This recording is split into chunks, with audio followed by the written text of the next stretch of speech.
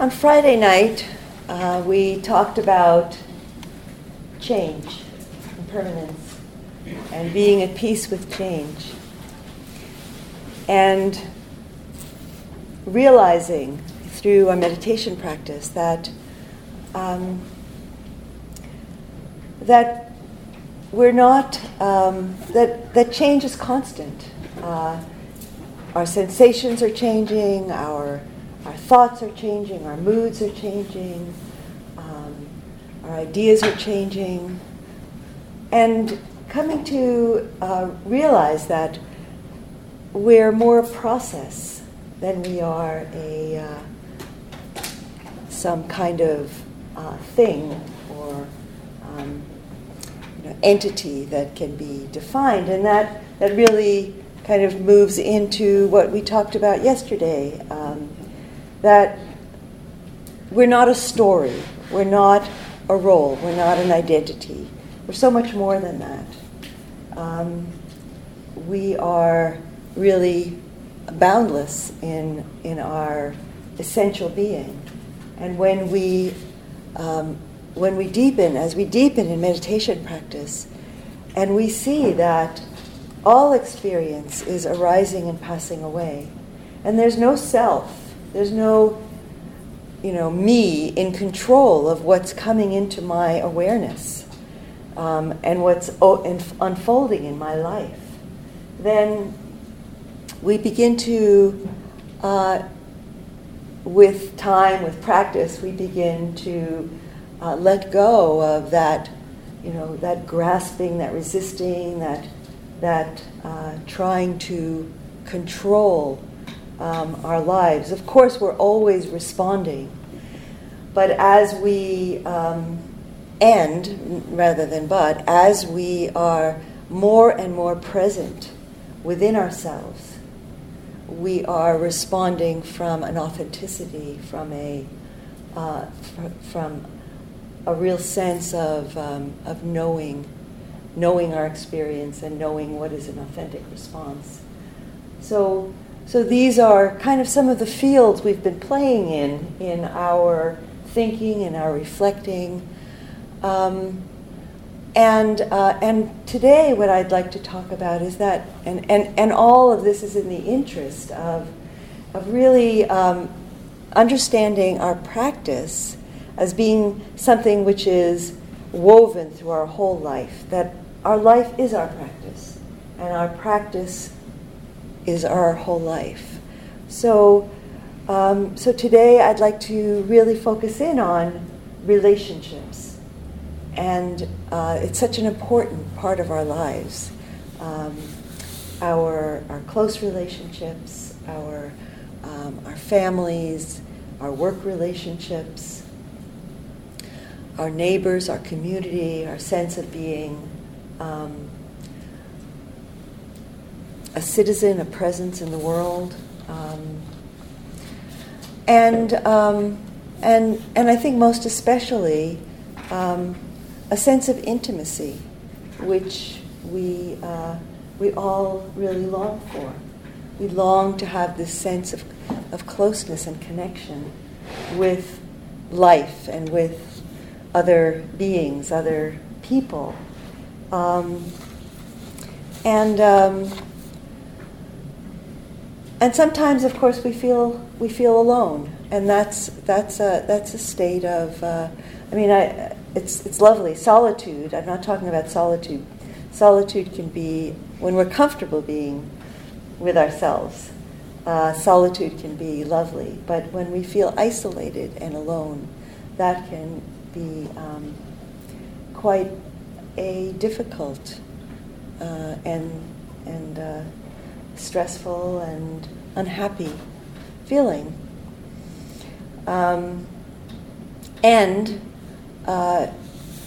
The truth is that we're not alone. We're so interrelated.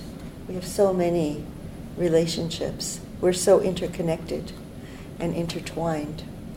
But we don't always experience that or feel that.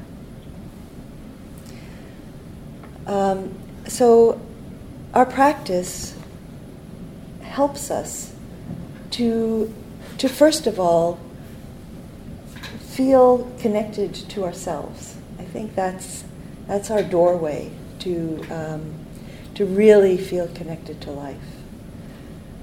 As we sit and we meditate, we're becoming open and present to our heart, to the body, to the energy of the body, and what is the body saying to us.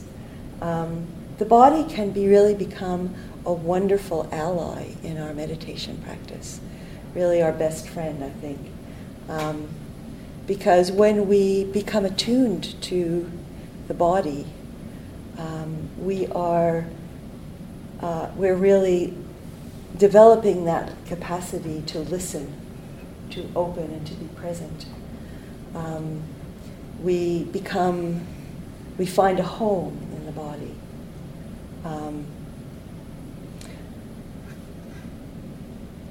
The Buddha talked a lot about mindfulness of the body, and he talked about how by cultivating mindfulness in the body, we're cultivating peace and joy and presence in the world and to ourselves.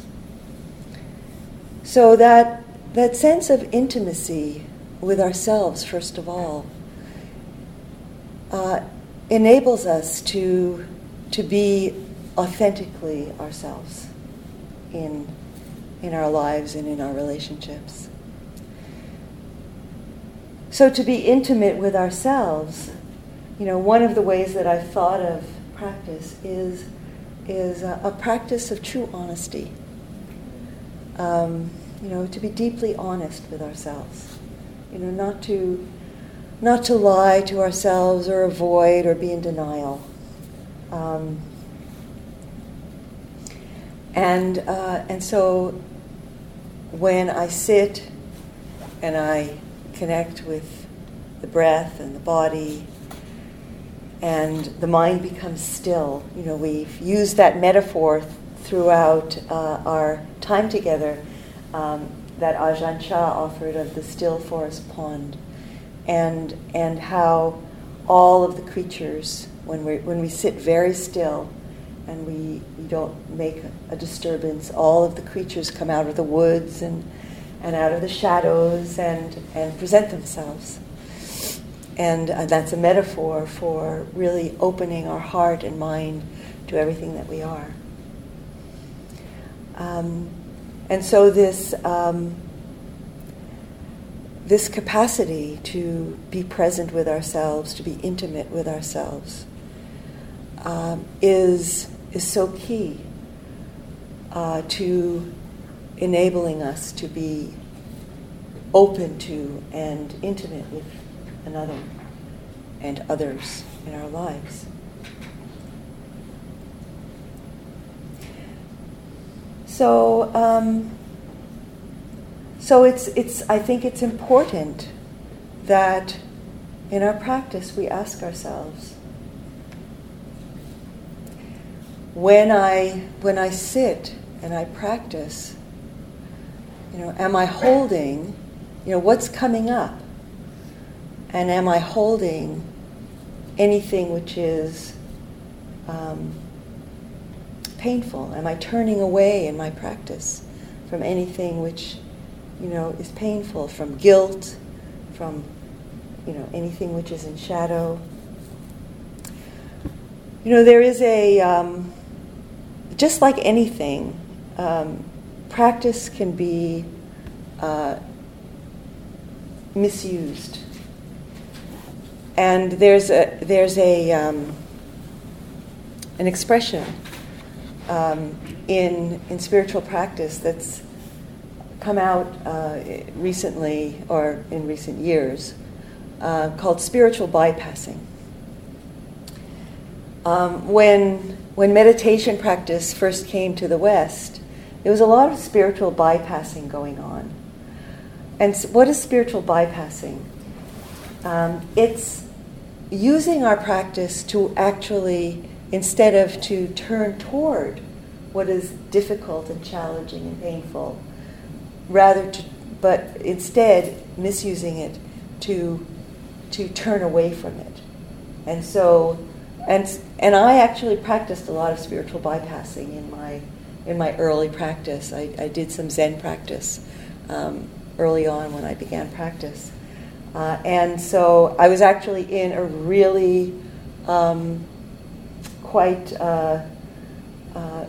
bad situation. It wasn't really a good, nourishing context for me. But I would sit down and I would meditate, and I would get my mind concentrated, and I'd be on the breath, and my mind was becoming so, clear and focused, and I was getting all this energy, and I was using that focus to actually turn away from, what was coming up in my heart. And it was only later, practicing with, doing different practices with different teachers, that I recognized that kind of practice was not bringing me into more intimacy with myself. It was actually becoming a tool for me to avoid what was difficult and painful.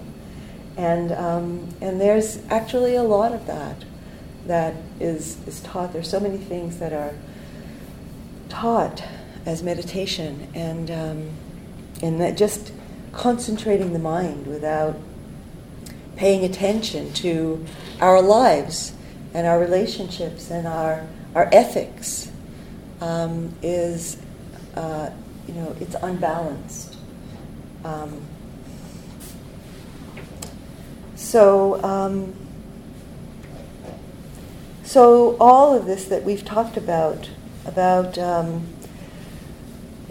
recognizing the shadow and opening the heart to forgiveness to ourselves and to others that we're holding resentment about and resentment toward, about acceptance of our lives and how our lives have unfolded.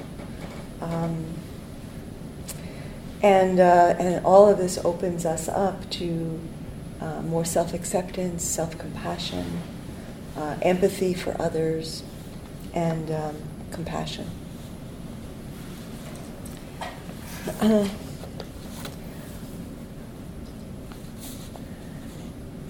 So one of the things that we discussed yesterday in talking about this whole idea that we're not a self, which is an idea of who we are, or a story about who we are, is recognizing the depth and the impermanence and the sense of being a process that is at the heart of our being.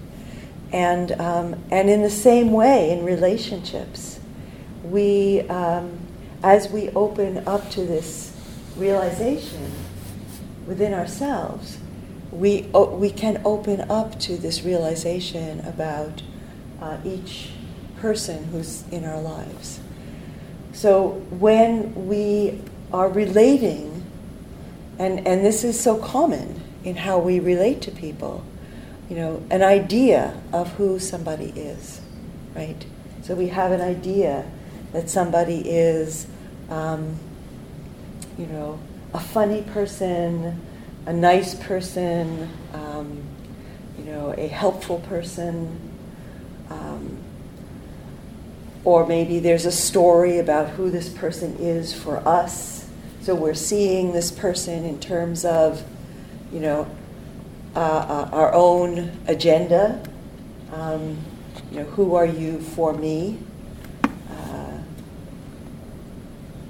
Then there's actually where there's not a relationship that's happening with a present moment attention to, well, who are you?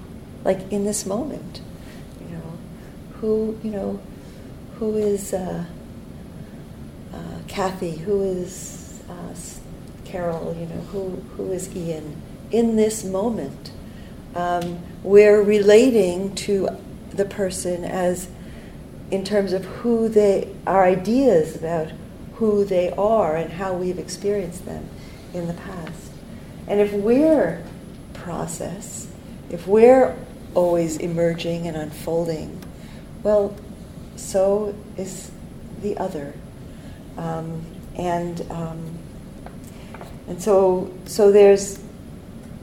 so as we deepen in our realization of ourselves being an unfolding process, a mystery, then we also are able to open to a reality of others being that. And as we're able to really live from an inner presence, I think of how so many of us live, and how I have experienced,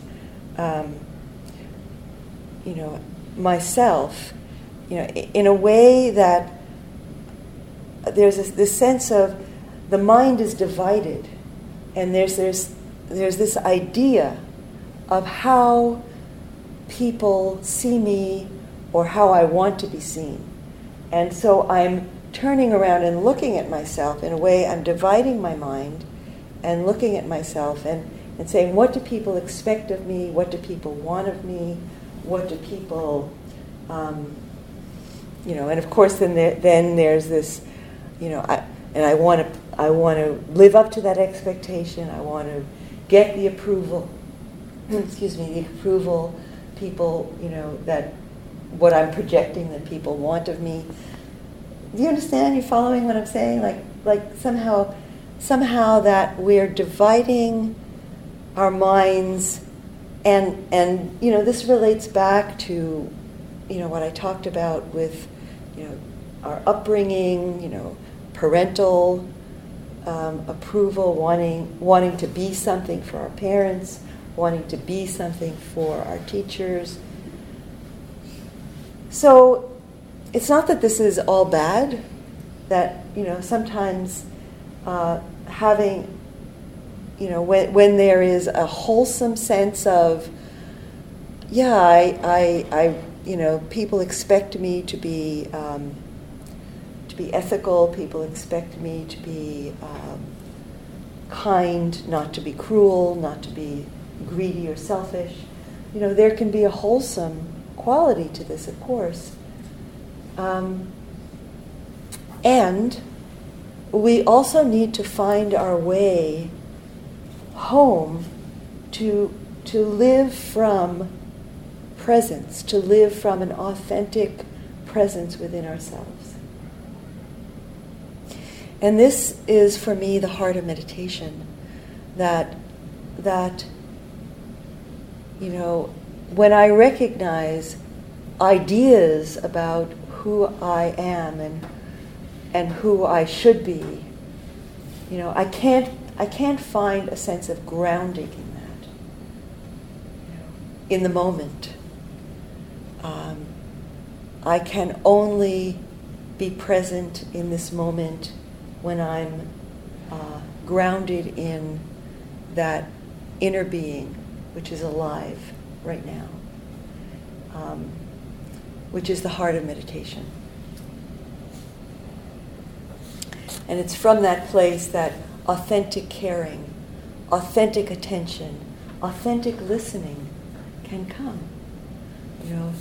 When I'm listening to somebody who is sharing something of their life with me, and I'm somehow trying to figure out what do they want from me, what do they need from me, what should I give them, when I'm in my head and I'm not listening with my whole body, with my heart, then I'm not fully listening. I'm not really there.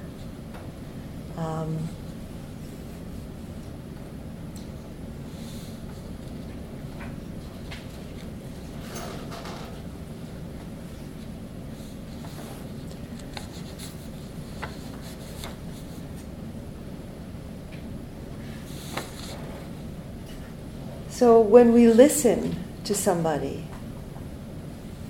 it's important that we listen, with a whole heart, without judgment, without planning what we want to say back to that person, that we're receiving that person. That beautiful poem by Clover Catskills, said, when we listen, when we really receive somebody, we're in a way providing a home for them within our space of listening and receiving. And she said, there's so many homeless. There's too many homeless people in our culture. Not just people who literally are homeless, but people who feel unconnected, who don't feel received. I read somewhere a Zen teacher said he was reflecting on what is the most essential thing about being a teacher, and he said that he decided, or he felt, he kind of, his answer to himself was, the most essential thing about being a teacher is being a presence, or I think he used the word a vortex, of space and love. And I thought, oh, okay, I think I can do that. So, and I think we all can do that. I think we all can do that.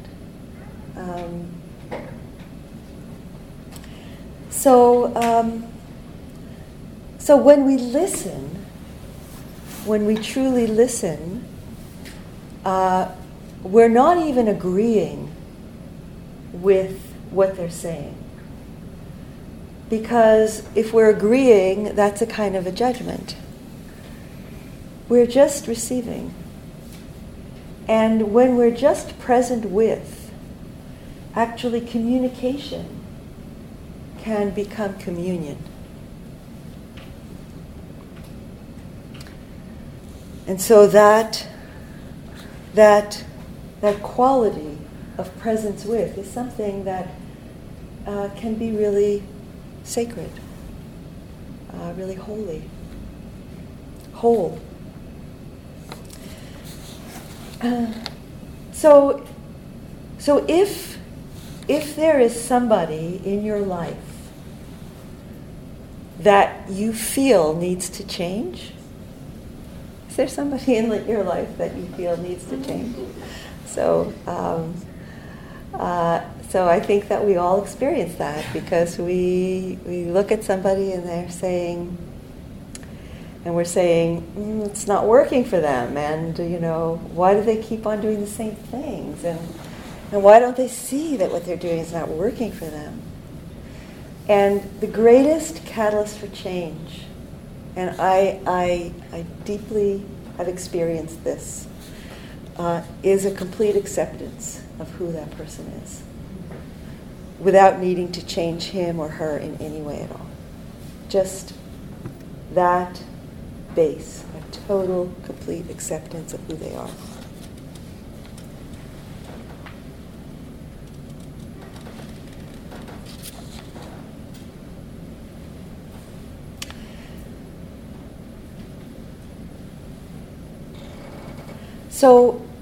So I'm talking about unconditional love in this. And I want to talk about other kinds of love, because I think that our relationships are a kind of a weave. And it's not that these other kinds of love are bad. but I think it's important to know what is what, and to know the limitations of different kinds of love. So people use the word love in all kinds of ways, right? Like, I love chocolate. Okay, or I just love the way, she does something or he does something, and so we can love even objects. We can love non-sentient life. Trees and flowers. So there's an element of love which is sensual, and it makes us feel good in our senses. And so we often, and that's often the beginning of a relationship, right? Like, we just love the way a person looks or acts, and we may love the way we feel with them. We may feel comfortable with them. We may feel relaxed. They may make us laugh. We may enjoy, having fun with somebody. And so there's a quality of sensual pleasure that is present in love. And that might not always be there. That can come to an end. So somebody who was always, so funny and up might go into a kind of a down, might get depressed, might go through something in their life where they're just not that person that made us feel so good and that we always had fun with. And so if that's where the love is based, then that love, there's nothing to hold on to, in that. It just kind of falls apart.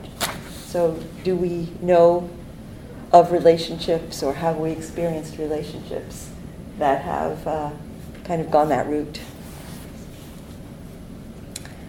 Another kind of love is an emotional love. So it's,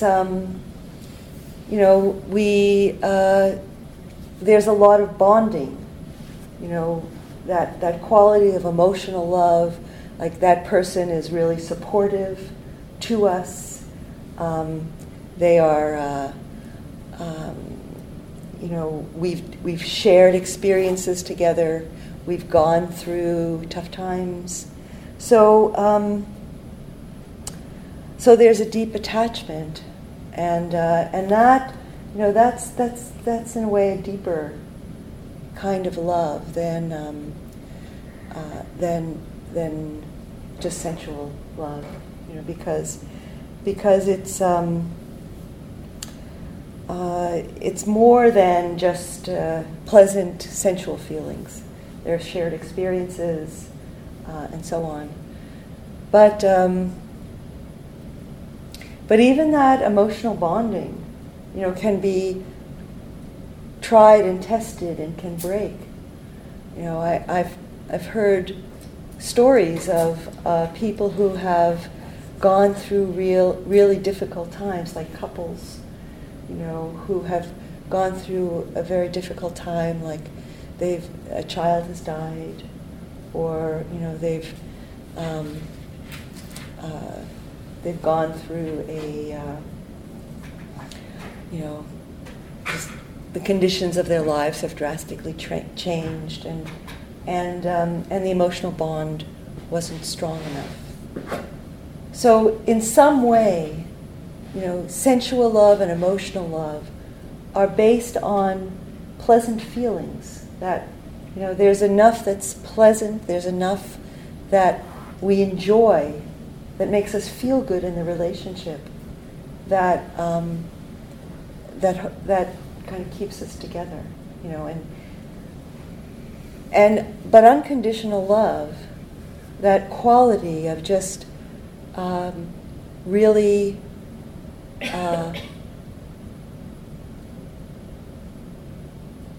knowing that there's a union is not based on pleasant feelings. Knowing this profound connection. It's not based on that you in some way make me feel good. So I think that our relationships are a weave of sensual and emotional and unconditional love. And I think that it's really important that we kind of be aware of the balance, in that. As I was practicing and deepening my practice and understanding the practice of loving kindness, of metta, which is this quality of just caring for somebody without preference, without attachment, this quality of unconditional love. And I began to bring that awareness into my understanding of my love for my children. And it helped illuminate for me, to what extent was I, wanting my kids to become something because it would make me feel good, and to what extent was I really open to their unfolding and their choices, even if I felt that their choices, from my perspective, according to my perceptions, might be kind of not working, not good, not in the right direction, according to my ideas.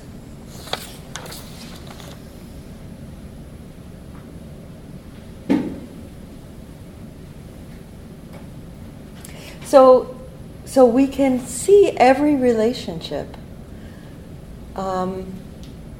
as a support in this way for us becoming more conscious, more present, more aware, more free from our own patterns and, drivenness and need for things to be a certain way.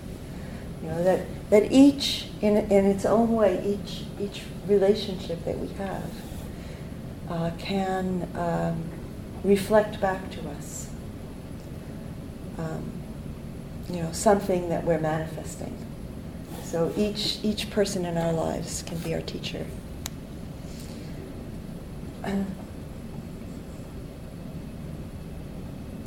And so when we bring this attitude to our relationships, we're bringing this quality of not knowing. We talked about this attitude of not knowing, of not having an idea. Just like I was talking a little bit earlier in this talk about not relating to an idea of who somebody is, but rather being open to who are they, what are they manifesting in this moment. There's a story I love to tell about Joanna Macy, who is this, I mentioned her yesterday, who is this teacher who is, she's an activist, she teaches ecology and Dharma, really. And she tells this story about her husband. When she and her husband, Fran, who died a few years ago, but they had many long, wonderful years together. And when they decided that they would get engaged to be married, and they went to a friend of theirs who was also a minister. and they told him that they would like to get married, and they wanted him to perform the ceremony. And he said, I have a blessing for you right now. And he said, my blessing for you is, may you always be strangers to each other. And I thought, it would sound strange at first, right? You always be strangers. But it's really pointing at that. May you not assume you know who that person is, like right now. But bring that also that element of inquiry, of interest, of curiosity. Who are you now? And this is true of all of life, and this is true of our relationships. There's a Zen koan. A koan is, in case somebody's not familiar with that word, a koan is a kind of a riddle or puzzle which uses words to bring us beyond words. So it confounds our common sense, our logic, and in working with a koan, you need to go kind of deeper than the logical mind to get it. And so this koan is between a teacher and a student. And the teacher, Dizang, asks Fayan, where are you going? Fayan's getting ready to go somewhere. He's getting some stuff together. And Fayan says, I'm going around on pilgrimage. And Dizang said, what is the purpose of pilgrimage? And Fayan says, I don't know.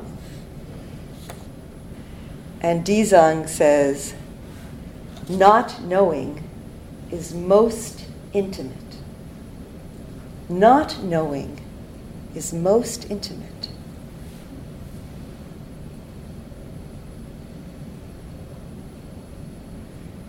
And the Zen teacher Dogen said, enlightenment is intimacy with all things.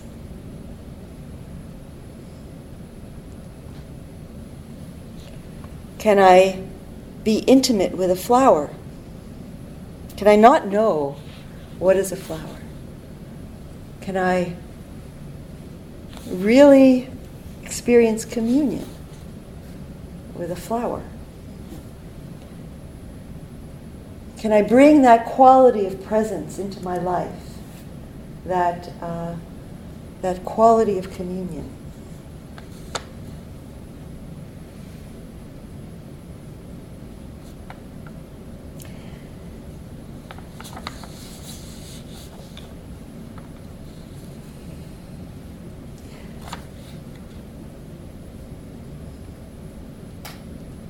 So that quality of presence, I think, is what we all need.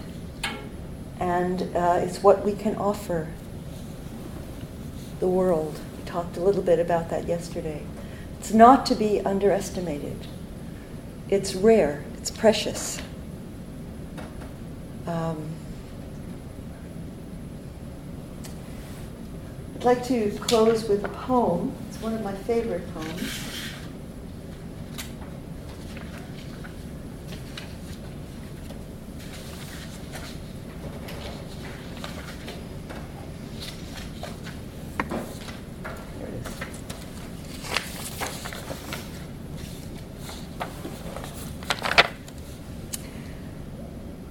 And I think he talks about this quality of presence in a very kind of everyday way.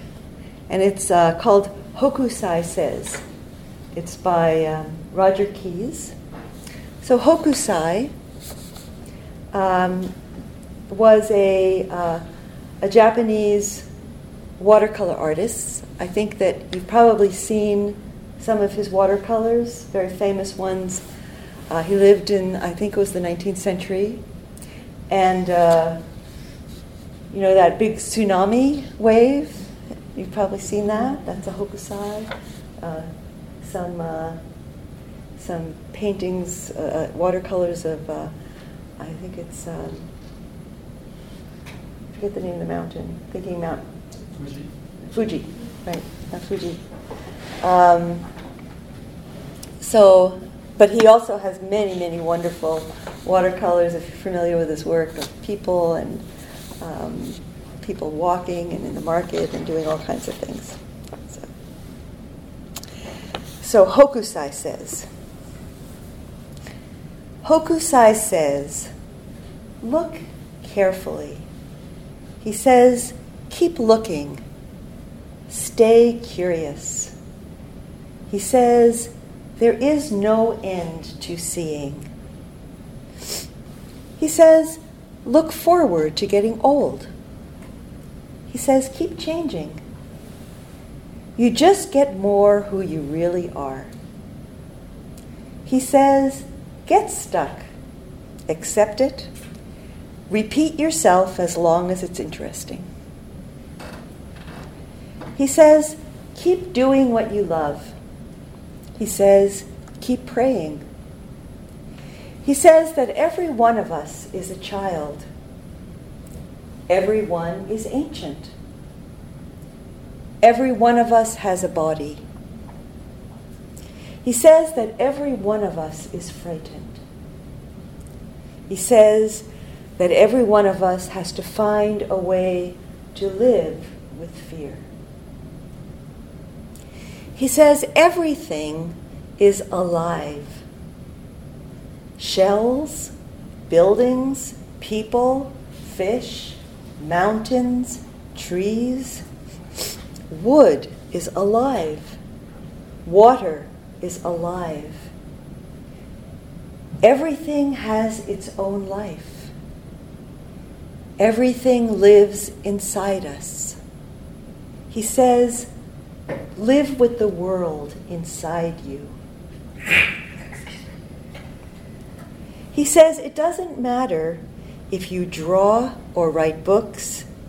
It doesn't matter if you saw wood or catch fish.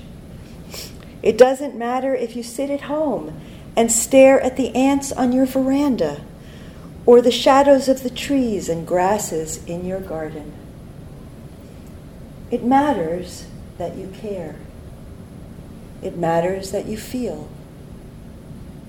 It matters that you notice. It matters that life lives through you. Contentment is life living through you. Joy is life living through you. Satisfaction and strength is life living through you. Peace is life living through you. Peace is life living through you. He says, don't be afraid. Don't be afraid. Look, feel. Let life take you by the hand. Let life live through you.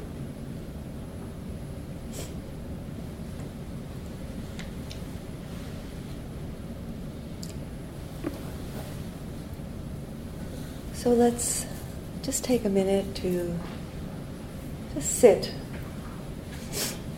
and connect with the body and feel whatever we may be feeling.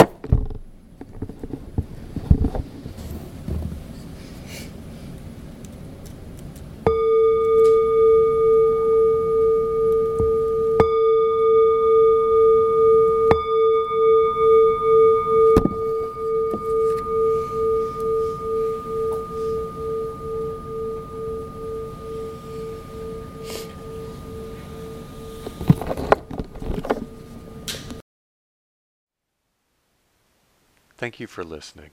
To learn how you can support the teachers and Dharma Seed, please visit dharmaseed.org/donate.